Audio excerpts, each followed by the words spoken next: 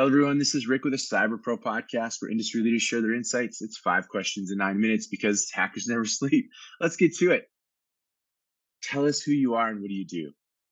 Yeah, so my name's Shanon Burgess. I work for CAC Forensics, which is a consulting company out of Dallas, Texas, and I specialize in a lot of digital forensics. So, everything from damaged devices to vehicle systems, smartphones, computers, and everything in between. It's awesome, Shannon. What do you love about being a cyber professional, especially a digital forensics professional? Yeah, so I think it's probably the same for everybody in the profession. Just you meet a new challenge every day.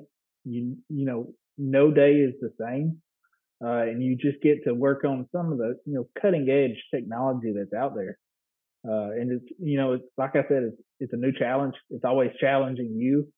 You're always learning new things, and I'm a firm believer in lifelong learning.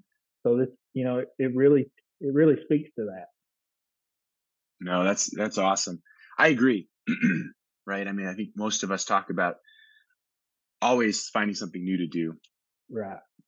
So with that, digital forensics has been around since the creation of the internet, right? I mean, we know that Right. computer came up and somebody's going to do something stupid and somebody needs to find out what they did. So this is probably a very intriguing question for you. Today, people talk about cybersecurity as a top concern. What does that mean to you? Yeah, so I thought about this question quite a bit actually, and cybersecurity I think is a top concern, and it should be for everybody, individually and as a company. Uh, and it's not going anywhere. Obviously, there's more connected, devices, coming out every day, from light bulbs to vehicles and everything else. So I think it's a huge concern, but I think the biggest problem is just getting those fundamentals out there for, individuals like passwords, two-factor authentication.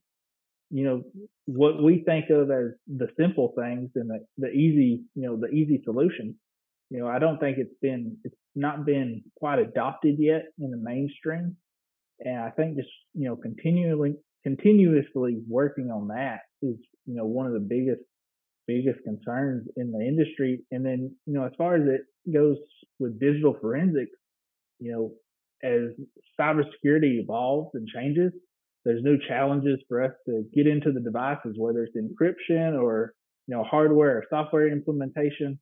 And, I don't think it's going anywhere. I don't think we're necessarily gonna all, sing kumbaya and work together and have back doors for, digital forensics analysts.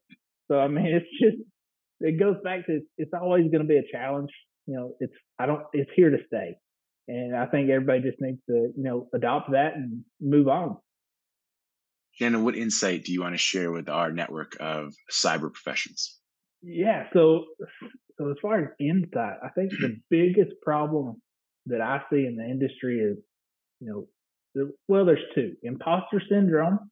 Everybody suffers from it at some point, and then just having that kind of fear to get out there, in your first job or, step out of your comfort zone. And that's something that I did early on. And it's helped me get to where I am today. And it's just something I want everybody to know that, take that leap of faith, take that first step because, we learn a lot through our successes, but we learn so much more through our failures. And, that's how you're gonna progress in your career and how you're gonna progress in life. You learn a lot from losing $100 million on a failure. No, I'm kidding. Yeah, I mean, I would think so.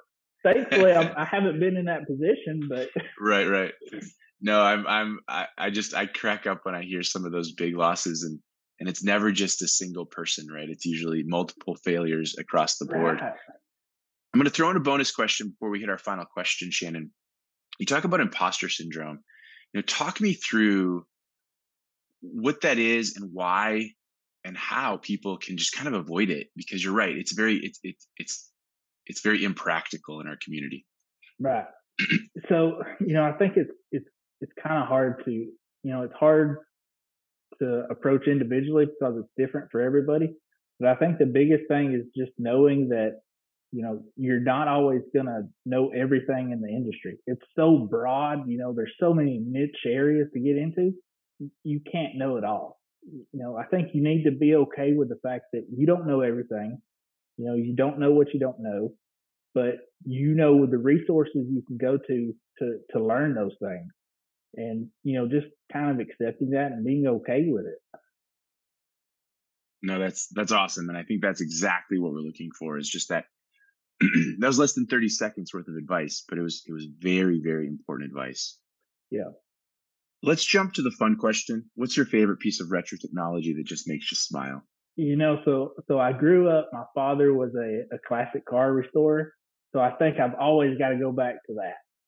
I love classic cars, vehicles, how they've evolved over the years, and especially how they've become connected, in this day and age. But I think my number two would be, everybody remembers floppy drives. That satisfying feeling you get when you insert a floppy drive into a computer and that click. Oh God, I could watch that all day.